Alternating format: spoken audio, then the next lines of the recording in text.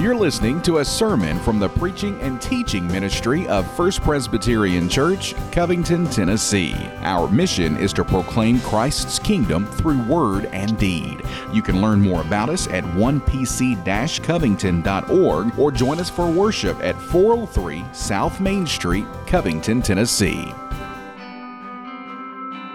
The next day, the large crowd that had come out to the feast heard that Jesus was coming to Jerusalem. So they took branches of palm trees and went out to meet him, crying out, "Hosanna!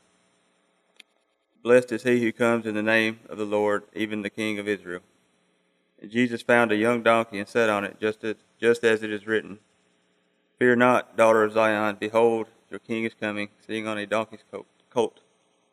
His disciples did not understand these things at first, but when Jesus was glorified, then they remembered that these things had been written about him and had been done to him. The crowd that had been with him when he called Lazarus out of the tomb and raised him from the dead continued to bear witness. The reason why the crowd went to meet him was that they heard he had done this sign. So the Pharisees said to one another, "You see that you are gaining nothing. Look, the world has gone after him." It's the word of God for the people of God. Well, we're now entering in to the last week of Jesus' life.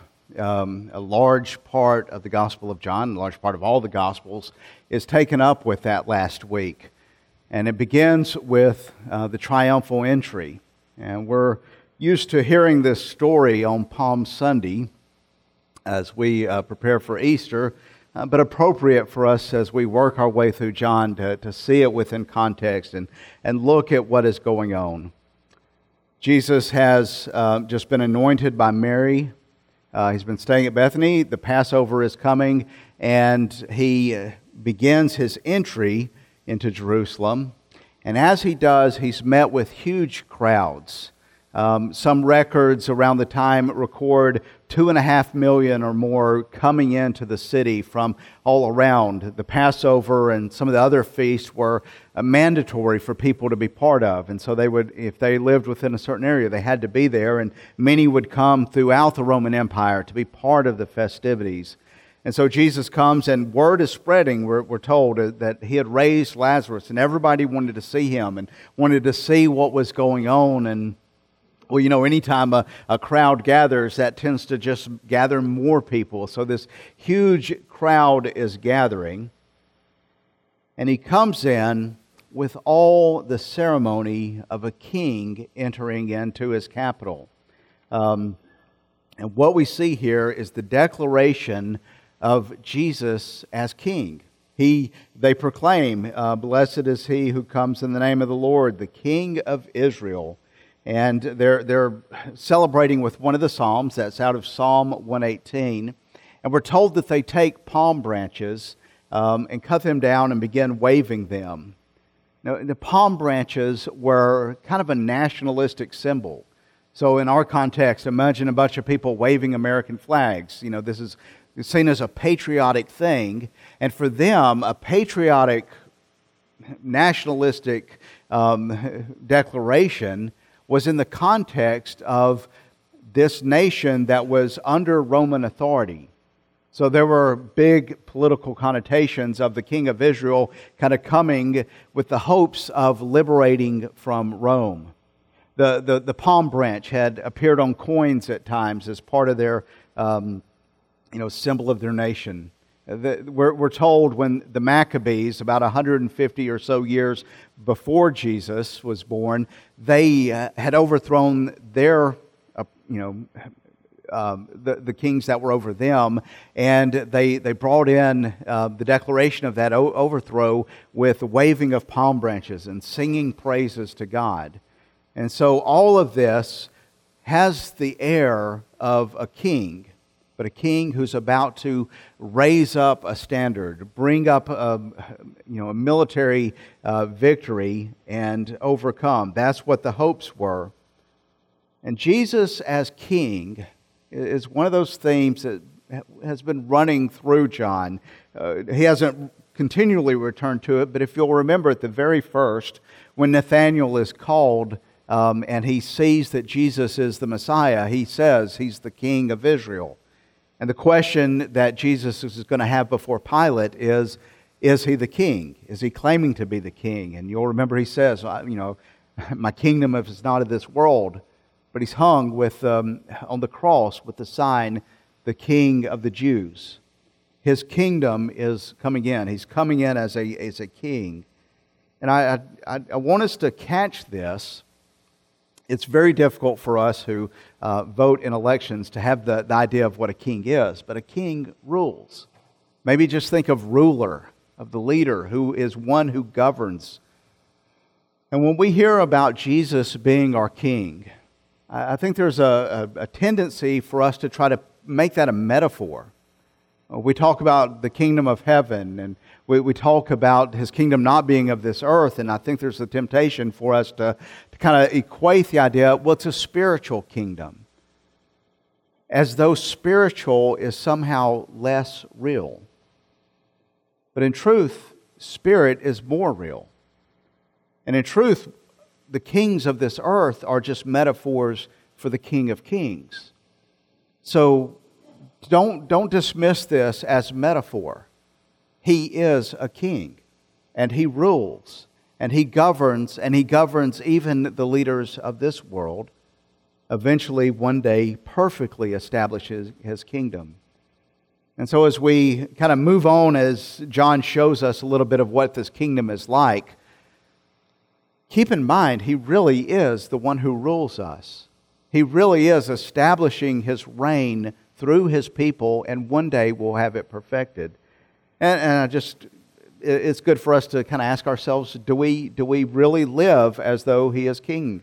When we pray, Thy kingdom come, Thy will be done, do we really have a sense of anticipating that in our lives?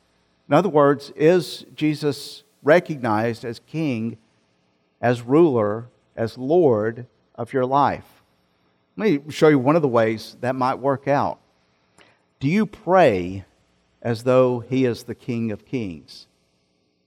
I mean, if you think about the way you pray, if you realize that Jesus really is in control of all things, He really has the authority and the power to do all things, and He is your King, do you realize when you go and pray that you are asking one who is able to do all things? You are asking one who controls all events in history and all people. We're not just sending up a wish list. We're not blowing out candles on a birthday cake or counting stars and just hoping, crossing our fingers. We are approaching the one who absolutely reigns over all. And He loves us, and we come before Him as one who can and will do what is good for us. We come to our King. With all this, Jesus does come as King. He doesn't say, no, I'm just a servant. He comes and He accepts their praise. He accepts all the imagery of King. But Jesus does something amazing because He wants them to understand something about His kingdom.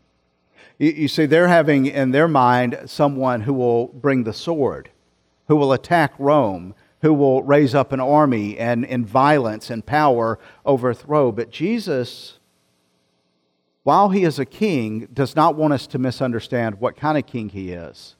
And so it says, and Jesus found a donkey and sat on it. Just as it is written, "Fear not, daughter of Zion, behold, your king is coming, sitting on a donkey's colt." That is, rather than coming in on a horse, an animal for war, He comes in on a donkey, a symbol of peace and ease. I mean, if you just imagine what comedy it would look like to have an army on donkeys. I mean, that's just not a symbol of cavalry, Cavalry. Oh, I'm getting lost. Anyway, he sits on this donkey. And even this quote John gives us is a little bit different. The actual quote from Zechariah is, "Rejoice, your king is coming." And almost in a sense of, listen, remember, fear not. That it's a kingdom of peace where there is no fear. And actually, if you look at Zechariah 9, 9 through 11. This is what he's quoting. So he wants us to hear all of this in mind, that the king comes mounted on a donkey. Rejoice greatly, O daughter of Zion. Shout aloud, O daughter of Jerusalem. Behold, your king is coming to you. Righteous and having salvation is he. Humble and mounted on a donkey, on a colt, the foal of a donkey. I will cut off the chariot from Ephraim and the war horse from Jerusalem, and the battle bow shall be cut off, and he shall speak peace to the nations. His rule shall be from sea to sea and from river to the ends of the earth. As for you also, because of the blood of my covenant with you, I will set your prisoners free from the waterless pit.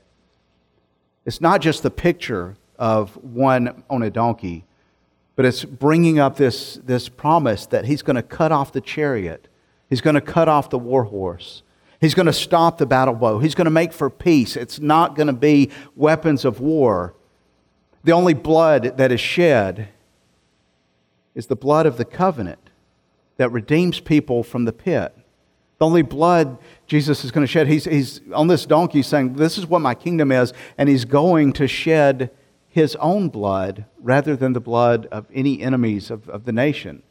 It's a kingdom of peace, and a kingdom of peace that is brought by his sacrifice to reconcile enemies, to make peace with us and God, to make a covenant of a reign that will never have war and violence and bloodshed again. We must always keep this in mind, that the king we follow is a victorious king. He is a powerful king. He is a king that every knee will bow down to and confess. But he is a king that comes to bring peace. And we who are citizens of this king, we who follow him, can never take the attitude of the nations of the world around us that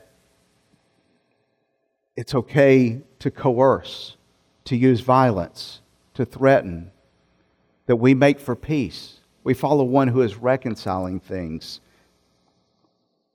that we seek the welfare of all. We follow one who, when one of his men took up sword in his name to strike at the enemy, he says, Peter, put away your sword. We worship one who told us, turn the other cheek. We worship one who told us not to seek vengeance, for God is the one who brings justice. We need to remember this, because we're in a climate where people are at each other's throats over political divisions.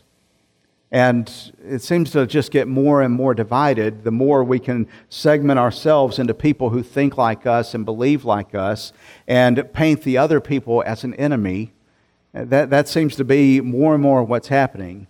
And so in a world where some people are saying punch a Nazi and others are saying own the libs, we remember we follow a king of peace.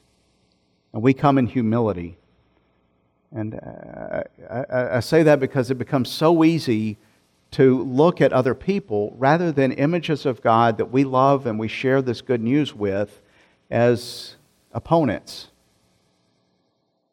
We have no enemies other than Satan and his evil kingdom and his lies and deceit.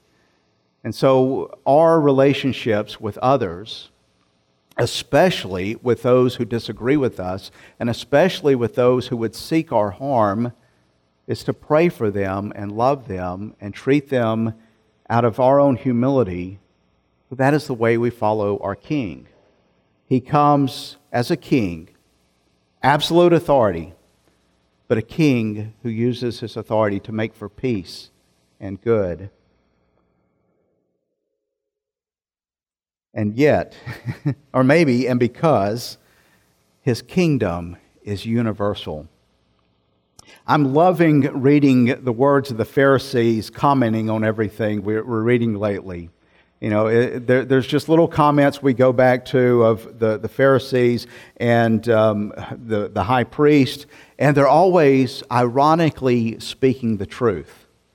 The Pharisees have been plotting to kill Jesus. And in verse 19, they say to one another, you see, you are gaining nothing. Look, the world's gone after him. In other words, all we're doing is we're not doing anything. We're not making anything happen. We've got to get busy. We've got to do this because the whole world has gone after him. And they just meant the people who were there. But if you can imagine John's audience made up of all the nations and us who are part of that world, we see indeed the world has gone after him. As this was thousands of miles away, the other side of the earth, and Jesus' name is proclaimed, and people from every tribe and tongue and nation are coming to him and praising him as king, how right they were. And absolutely, because of what they do, even furthers his kingdom. The world has gone after him. And in a sense, what they're saying is what the prophecy from Zechariah was saying. Did you catch that part after he talked about destroying the weapons of war? He shall speak peace to the nations. His rule shall be from sea to sea and from the river to the ends of the earth. His kingdom expands to be over all. Wednesday nights we're looking at Old Testament stories, and we just talked about Abraham. And the blessing of Abraham was that through him would be the blessing of all the nations. And Jesus is the one who fulfills that because he is the king over all. His reign is over all, and it's a reign of blessing that will reach to all. There's a final reference in the Bible to people waving palm branches. In a sense, it's the fulfillment of what is happening here. It's the fulfillment of his kingdom. It's in Revelation 7:9. John receives a vision. He says, "After this I look, and behold, a great multitude that no one could number, from every nation, from all tribes and peoples and languages, standing before the throne and before the Lamb, clothed in white robes, with palm branches in their hands." In other words, this emblem of what they took as their nation, their grouping, their tribe, their people, is now what is including every tribe and every tongue, every ethnicity, every nation, people throughout the world waving palm branches and praising King Jesus, whose reign is over all. Because of that, we announce his kingdom to all people. We announce the good news of his reign to every tribe and nation and people and language.